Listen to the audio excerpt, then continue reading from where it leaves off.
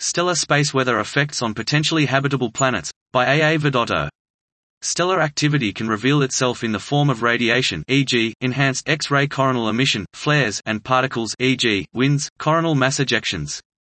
Together, these phenomena shape the space weather around exoplanets.